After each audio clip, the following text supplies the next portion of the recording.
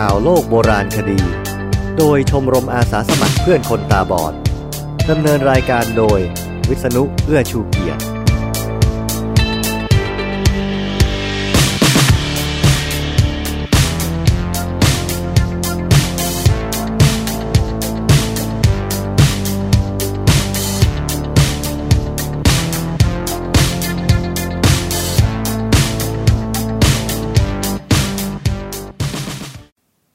ข่าวโลกโบราณคดีครั้งที่29มาแล้วครับสวัสดีครับครั้งนี้ผมเอารายการมาเร็วกว่าปกติเพราะว่าอังคารที่3ของเดือนเมษายนจะตกในช่วงสมัชชาคนตาบอดแห่งชาติวิทยุคนตาบอดก็จะถ่ายทอดสดทั้งวัน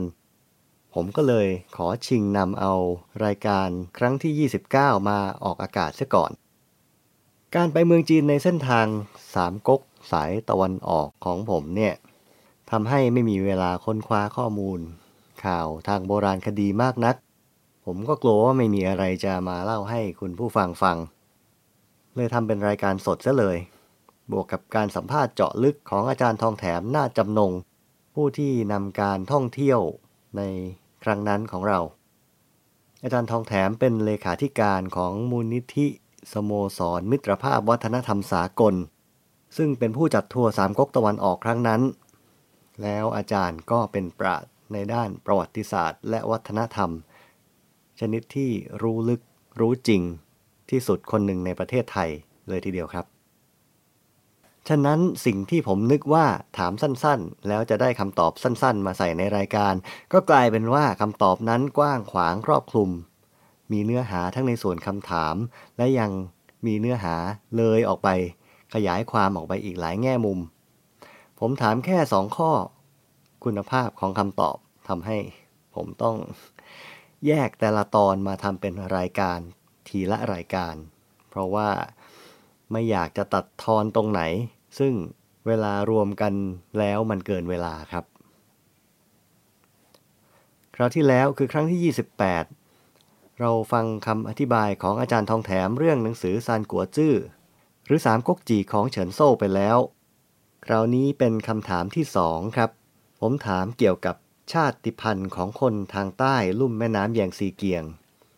เรื่องนี้อาจารย์ทองแถมเคยเกริ่นไว้ตั้งแต่วันแรกๆบนโต๊ะอาหารผมฟังแล้วติดใจต่อมาวันสุดท้ายในเมืองจีนเราไปเที่ยวพิพิธภัณฑ์ที่เมืองอู่ฮั่นอาจารย์ทองแถมได้บรรยายทั้งหมดแล้วก็มีแผนที่ในพิพิธภัณฑ์ชี้ให้ดูตามไปด้วยผมคิดว่าเรื่องนี้น่าสนใจจริงๆเลยขอให้อาจารย์ทองแถมเล่าไว้เป็นวิทยาทานสำหรับวิทยุคนตาบอดแห่งนี้ด้วยครับ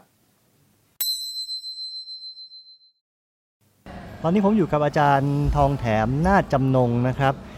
สัมภาษณ์กันอยู่ที่ในสนามบินก่อนจะเดินทางกลับอยากจะถามเรื่องเกี่ยวกับชนชาติจีนกับการอพยพของชนชาติไทยนะครับที่วันนี้เราไปดูในพิพิธภัณฑ์กันมาเห็นแผนที่แล้วผมก็รู้สึกว่าน่าตื่นเต้นดีมีเรื่องยังไงครับคือถ้ากล่าวถึงว่าคนจีนแท้กันแล้วกันจริงๆมันไม่มีใครแท้หรอกมันผสมหมดอ่ะหรือว่าคนจีนเนี่ยเขาจริงๆเขาเรียกตัวเองว่าหัวราชวงศ์ที่มีหลักฐานครั้งแรกเขาเรียกราชวงศ์เซี่ยเพราะฉะนั้นเขาจะเรียกตัวเองว่าชาวหัวเซี่ยหัวในคำนี้ยังหมายถึงคนจีนอยู่ก็คือคำว่าหัวเฉียวแปลว่าอพยพเพราะฉะนั้นคำว่าหัวมันต้องว่าคนจีนนะฮะส่วนที่มาของคำว่าจีนเนี่ยเรียกมันยาวข้ามไปก่อนทีนี้ชาวหัวเซี่ยเนี่ยอาศัยอยู่ในลุ่มแม่น้ำเหลืองแม่น้ำหวงเหอภาคเหนือของประเทศจีนนะฮะภาคใต้ลงมาเขาจะเรียกว่าหวยลอตเตอรี่เนี่ยหวยเหอแล้วก็ลงมาอีกก็คือฉางเจียงหรือว่าหยางสื่อเจียง3 สายเป็นแบ่งแผ่นดินเป็น3 ตอนคนหัวเซี่ยแท้ๆที่เราเรียกว่าแผ่นดินตงง้วนจงหยวนเนี่ยแผ่นดินตรงกลางเนี่ยมันหมายถึงแผ่นดินลุ่มแม่น้ำเหลืองข้างบนลงมาถึงฝั่งเหนือของแม่น้ำหวยเหอฝั่งใต้ลงมาจนถึงแถงแยงซีเนี่ยจะเป็นคนอีกกลุ่มหนึ่งซึ่งมีวัฒนธรรมข้าวที่เรากินข้าวเหนียวข้าวเจ้านี่แหละลุ่มแม่น้ำแยงซีปลูกข้าวได้ตั้งแต่ลุ่มแม่น้ำหวยลงมาเนี่ยเป็นแหล่งว่าเรียกว่าวัฒนธรรมข้าวส่วนข้างบนเนี่ยเรียกว่าวัฒนธรรม ข้าวฟ่างข้าวบาเล่ข้าวสาลีเขาไม่ใช่พื้นที่ที่เหมาะสมที่จะปลูกข้าวแบบบ้านเราในเมื่อวิถีชีวิตการเพาะปลูกนะฮะอุณหภูมิต่างๆลมทั้งฟ้าฝนต่างมันเป็นคนละแบบเนี่ยมันกำหนดให้วัฒนธรรมมันต่างกันมากทางภาคใต้เนี่ยก็จะต้องอยู่เรือนเสาสูงเพราะใกล้น้ำตัดผมสั้นจะมีวัฒนธรรมอีกแบบหนึ่งซึ่งแต่ว่าทางใต้เนี่ยมีความด้อยกว่าในแง่ที่ว่าตัวอักษรของเขายังไม่ได้ทันพัฒนาสมบูรณ์เป็นตัวเขียนแต่ข้างบนตรงง้วนเนี่ยเขาพัฒนาก่อนเขามีตัวเขียนก่อนเพราะฉะนั้นเขาจดบันทึกอะไรประวัติศาสตร์ดีกว่าเราเยอะเขาก็เรียกว่าคนทางใต้นี่ว่าป่ายผูในสมัยราชวงศ์ซางการเสี้ยแล้วก็ซางยุคนี้มันอยู่ในตำนานจนกำหนดปีรูปธรรมไม่ได้แต่ว่าเราเดาเอาว่าซางเนี่ยมันตั้งก่อนพระพุทธเจ้าเกือบ1,000 ปีจนมาถึงรุ่นพระพุทธเจ้าในยุคราชวงศ์โจวนะฮะก็ราชวงศ์โจวเนี่ยโค่นล้มซางไปได้ตอนนี้เขาเริ่มมีบันทึกแล้วไงนะฮะก็มากกว่า 2,500 ปีเขาเริ่มมีการบันทึกเล็กๆน้อยๆก็ว่ามันมีหลักฐานว่าชาวป่ายผูข้างล่างเนี่ยผูรถจำพวกเนี่ยได้ขึ้นไปช่วยจิวบูอ๋องคนล้มราชวงศ์ซางนะฮะมันอยู่ในเรื่องห้องศิลป์เรื่องห้องศิลป์ครับดังนั้นอาจจะแปลว่าเป็นพวกมนุษย์กายสิทธิ์มันเป็นตำนานจนทั้งเก่ามากแล้วตอนหลังเขามาใส่เป็นเรื่องศักดิ์อิทธิฤทธิ์อะไรไปแต่ว่าในแง่มนุษยวิทยาอะไรต่างๆเนี่ยเขาแบ่งแยกได้นะครับที่หลังจากนั้นตกมาถึงยุคของจื้อเนี่ยจีนก็เปลี่ยนชื่อเรียกพวกคนชาวใต้ข้างล่างเนี่ยสมัยคือจากผูเนี่ยผูแล้วจำพวกไปผูเนี่ยชาวผูได้แยกเป็น2 สายหนึ่งเป็นชูซึ่งเมืองที่เรากำลังอยู่นี้ดินแดนแถบนี้คือเมืองชอหรือเมืองชูนี่คืออู่ฮั่นครับก็แยกเป็นสายหนึ่งแล้วก็ถ้าใต้ลงไปเขาจะเรียกเย่หรือเวียดหรืออะไรอวดอะไรเงี้ยจากไปผูเนี่ยก็แยกเป็น2 สายนะเนื่องจากว่าชูอยู่ติดตรงง้วนเพราะฉะนั้นเนี่ยเขาได้ถูกหั่นหัวมันว่าถูกกลืนแบบจีนมากกว่าที่อื่นเร็วกว่าที่อื่นส่วนตรงแย่งซีเกียงใต้ลงไปเนี่ยก็จะเปลี่ยนเป็นจีนได้ช้าจนกระทั่งอย่างกวางตุ้งเนี่ยจนถึงราชวงศ์ถางแล้วเขาถึงจะยอมรับว่าเขาเป็นคนจีนแต่เดิมคือชาวผูแต่เดิมเนี่ยเดิมเรียกว่าผูแล้วก็เปลี่ยนเป็นเย่ฮะแล้วภาษาก๊กก็เปลี่ยนเป็นเรียกพวกนี้ว่าเหล่าหรือลาวพวกนี้คือพวกใต้แยงซีใช่เป็นพวกวัฒนธรรมข้าวนะเพราะฉะนั้นจากผูเป็นชื่อเป็นเย่ถูและเย่แล้วก็เป็นเหล่าแล้วก็จากนั้นก็เป็นหมานเป็นเหมียวเปลี่ยนมาเรื่อยๆนะฮะเป็นคนกลุ่มเดียวกันก็คือคนกลุ่มภาคใต้แยงซีเกียงที่มีวัฒนธรรมข้าวร่วมกันทีนี้กลุ่มวัฒนธรรมข้าวเนี่ยเขาพัฒนาต่อมาเนี่ยมันมีอย่างน้อยก็3 ตระกูลภาษานะฮะแยกตระกูลภาษามงยาวพวกนี้เป็นกลุ่มป่ายเย่เหมือนกันร้อยพวกเหมือนกันกลุ่มมงยาวกลุ่มที่2คือตระกูลภาษาออสโตเนเชียนภาษาออสโตเนเชียน200 กว่าภาษาที่อยู่ตามหมู่เกาะในแปซิฟิกเนี่ยนักภาษาศาสตร์ได้สรุปไว้แล้วว่าต้นตออยู่ที่ไต้หวัน5 ภาษาครับคนออสโตเนเชียนที่ไปฮาวายไปถึงนิวซีแลนด์เนี่ยค่อยๆทยอยออกจากไต้หวันไปเป็นระยะตามเขามีนักวิชาการค้นหมดแล้วหลักฐานพวกนี้อีกตระกูลภาษานึงก็พัฒนาเป็นตระกูลถ้าจีนเขาเรียกว่าจ้วงต้งไทยถ้าบ้านเราก็เรียกว่าตระกูลภาษาไทยกระไดพวกนี้ก็จะอยู่ตั้งแต่กวางตุ้งลงมาจนถึงสุวรรณภูมิอันนี้ไม่ใช่ภาษาจีนถิ่นนะครับไม่ใช่นี่คือพวกภาษาไทยเมื่อ50 ปีที่แล้วนักภาษาศาสตร์เนี่ยเข้าใจผิดและทำผิดเขาจัดตระกูลภาษาไทยอยู่ในตระกูลภาษาซิโนเทเบตันจัดอยู่ในตระกูลภาษาเดียวกับจีนทิเบตเพราะอะไรเพราะแค่คำศัพท์มันคล้ายกันเนื่องจากเราใกล้ชิดกันมากคำศัพท์เรายืมกันกับคนภาคใต้ภาคเหนือนะฮะไปเย่เนี่ยเพราะคำมันตรงกันกับเยอะ แต่ในไวยากรณ์มันตรงกันข้ามคำอะไรไก่ดำเนี่ยภาษาจีนเขาเรียกดำไก่ไม่มันคนละตระกูลภาษาเลยนะสมัยก่อนเขาไม่รู้จัดเข้าไปปนกันระหว่างตระกูลไทยกับตระกูลซิโนทิเบตันจีนทิเบตตอนหลังนี่ก็ตัดออกก็ดึงออกมาเป็นภาษาไทยกระไดแยกไม่เกี่ยวกับจีนแล้วออสโตรนีเซียนยังคงอยู่แต่ตอนนี้เนี่ยแนวโน้มใหม่คือตระกูลออสโตรนีเซียนเนี่ยหมายถึงว่าภาษามลายูเก่าอะไรต่างๆเนี่ยเป็นตระกูลภาษาไทยแล้วมันเริ่มยอมรับแล้วว่าเรียกว่าออสโตรไทยแล้วที่บอกว่าจีนจริงคือฮักกานอกนั้นไม่ใช่จีนจริงอ๋อใช่คือจีนหัวแซ่เนี่ยเขาอยู่ข้างบนไงแล้วเขาก็รบกันบ้างอะไรกันบ้างก็หนีลี้ภัยลงมานะฮะสมัยไหนครับเริ่มตั้งแต่ยุคจินซีครั้งแรกที่อพยพใหญ่นะก่อนหน้านั้นอาจจะมีเล็กน้อยแต่จินซีเนี่ยเนื่องจากว่ามาตีกองทัพเขามีทหาร 200,000 มีพลเรือนที่คอยส่งเสบียงอีก 200,000 สรุปว่า 400,000 คนที่มาตีภาคใต้ไม่ได้กลับไปให้อยู่ที่นี่เลยนี่ครั้งที่ 1หลังจากนั้นมาก็ยังมีศึกสงครามบ้านเมืองแตกแยกข้างบนภาคเหนือก็จะมีคนอพยพมาอีก3 ครั้งใหญ่ๆนะฮะลงมาใต้คือลงมาใต้แยงสีคือคำว่าเคอเจียเนี่ยหรือฮักกาเนี่ยแปลมันคือคำเดียวคำว่าแขกนี่คือคำศัพท์ไทยที่ตรงกับจีนเคอแขกก็คือคุณมาจากที่อื่นฮักกาเนี่ยแค่ก็คือคำว่าแขกไงคุณเป็นคนที่ไม่ใช่คนที่นี่คุณเป็นมาจากที่อื่นเป็นแขกแปลกหน้า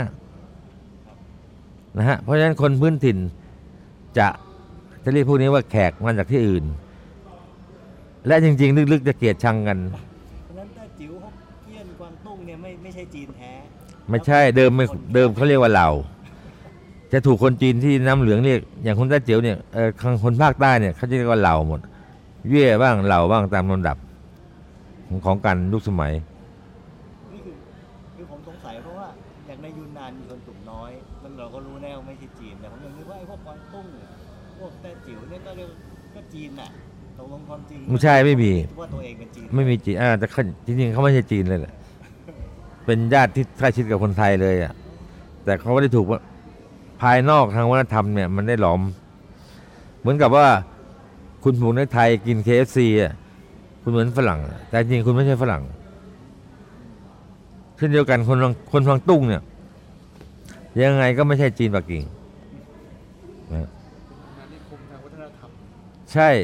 มันล้างอ่ะมันคุมสักเปลี่ยนวัฒนธรรมของคุณอ่ะก็จบแต่พวกนี้เป็นเรื่องวัฒนธรรมมีหลักฐานทางโบราณคดีเยอะไหมครับเยอะมากฮะอย่างที่ไปพังเจ้าผมแนะนำให้ไปดูพิพิธภัณฑ์หนานเย่พังตุ้งเนี่ยในยุคจินซีเนี่ย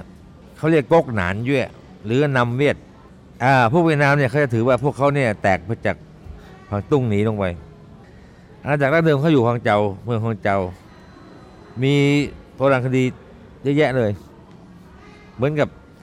ที่เราไปดูวันนี้จะเห็นในสุสานที่เมืองพังเจ้าเนี่ยถ้าใครผ่านขอให้เข้าไปดูเถอะนะฮะเป็นยุคจินซีฮ่องเต้มันเป็นสุสานของเจ้าขั้วคนจีนก็จริงนะเป็นนายพลของรัฐแคว้นเจ้าแต่ว่าเมื่อเขาลงไปปกครองเนี่ยเขายอมรับวัฒนธรรมประเพณีของคนหนานเย่เช่นกินหมากอะไรต่างๆเนี่ยนะถอดเสื้ออะไรเงี้ยแล้วพอจินซีตายเขาก็เลยถือโอกาสกบฏกูไม่ขึ้นกับมึงนะฮะตั้งเกือบ100 ปีราชวงศ์ฮั่นถึงได้มาปราบได้สำเร็จเพราะมันอยู่ไกลฮะใช่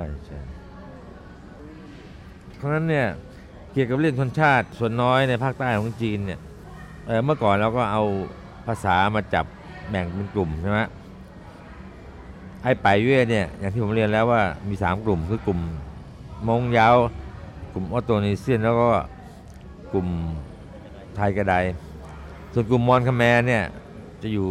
ในยูนนานมีนะก็แต่ว่ามันอยู่ต่ำลงมามันไม่ข้างบนมันไม่มีทีนี้หลังจากพอถึงยุคสมัยนี้เนี่ยหลักฐานทางวิทยาศาสตร์มันสำคัญกว่า คือการตรวจ DNA ตรวจยีนซึ่งก็พิสูจน์แล้วว่าคนในอาเซียนเนี่ยเป็นกลุ่มยีนเดียวกันหมดอย่างกลุ่มยีนเนี่ยจะต่างกับกลุ่มคนฮั่นหรือคนจีนที่มันร่มน้ำเหลือง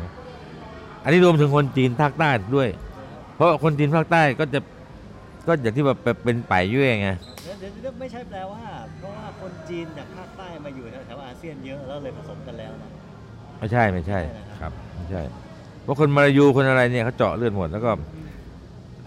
จริงๆแล้วคนพื้นเมืองของจีนใต้เนี่ยเดิมมันไม่ใช่จีนไงมันก็จะมีสัก 20-30% ที่ลงมาทีหลังแล้วก็ปนกันนะฮะแต่อันนี้เนี่ยเขาศึกษาตามวิชาสถิติวิชาแพทย์ชัดเจน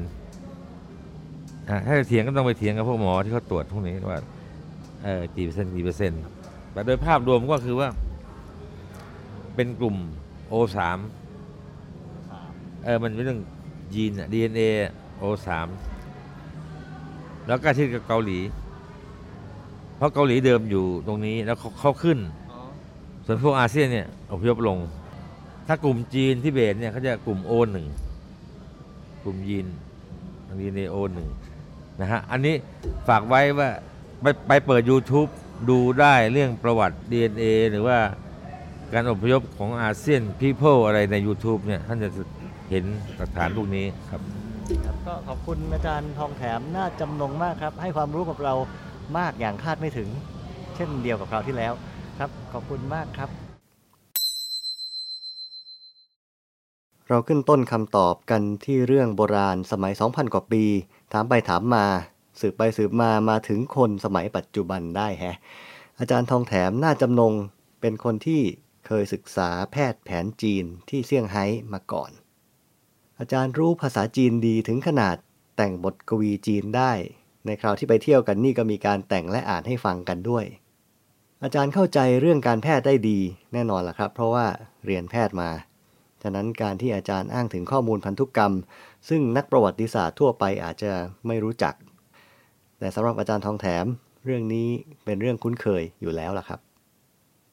และครั้งนี้ก็เป็นตอนสุดท้ายสำหรับการทำรายการนอกสถานที่จากเมืองจีนของรายการข่าวโลกโบราณคดีนะครับครั้งต่อไปผมก็คงจะเอาข่าวโบราณคดีมาเล่าตามปกติแต่ไม่แน่หรอกเกิดในอนาคตผมไปเที่ยวไหนอีกไกลบ้างใกล้บ้างก็อาจจะมีรายการนอกสถานที่แบบนี้อีกก็ได้อาจไม่ตรงกับเรื่องโบราณคดีนักในบางทีแต่ก็รับรองได้นะครับว่าจะเป็นเรื่องที่น่าสนใจน่าติดตามแน่นอนครับรายการข่าวโลกโบราณคดีเป็นรายการของชมรมอาสาสมัครเพื่อนคนตาบอดดำเนินรายการโดยวิษณุเอื้อชูเกียรติรายการนี้ปกติออกอากาศทุกวันอังคารที่1และ3ของเดือนนะครับเราจะออกอากาศทางวิทยุคนตาบอดก่อนเสมอแล้วค่อยเอาไปทำเป็นพอดคาสต์จะมีครั้งนี้ก็เป็นพิเศษหน่อยตรงที่เราออกอากาศในวันอังคารที่2ของเดือนเพราะอังคารถัดไปจะไม่มีออกอากาศครับแล้วจะฟังเราได้ที่ไหนในพอดคาสต์ง่ายมากก็เพียงแต่ลองหาดูใน Google ใส่ชื่อรายการข่าวโลกโบราณคดีเข้าไปหรือถ้าเปิด iTunes ก็ใส่คำว่าข่าวโลกโบราณคดีใน iTunes ก็จะเจอตอนใดตอนหนึ่งขึ้นมาล่ะครับแล้วก็ตามต่อจากนั้นได้เลยปกตินอกจากนั้นแล้วผมจะใส่รายละเอียดเข้าไปไว้ใน Google Plus ด้วยถ้ามีข้อมูลเกี่ยวกับข่าวเพิ่มเติมเรื่องแผนที่หรือรูปภาพครั้งนี้ความจริงผมถ่ายรูปเยอะแต่ว่ายังไม่ได้เอารูปขึ้นเว็บก็เลยยังไม่มีลิงก์อะไรเป็นพิเศษรายการข่าวโลกโบราณคดีที่ซึ่งข่าวใหม่มีแต่เรื่องเก่าโดยวิษณุเอื้อชูเกียรติครั้งที่29นี้จบเพียงเท่านี้แล้วครับสวัสดีครับ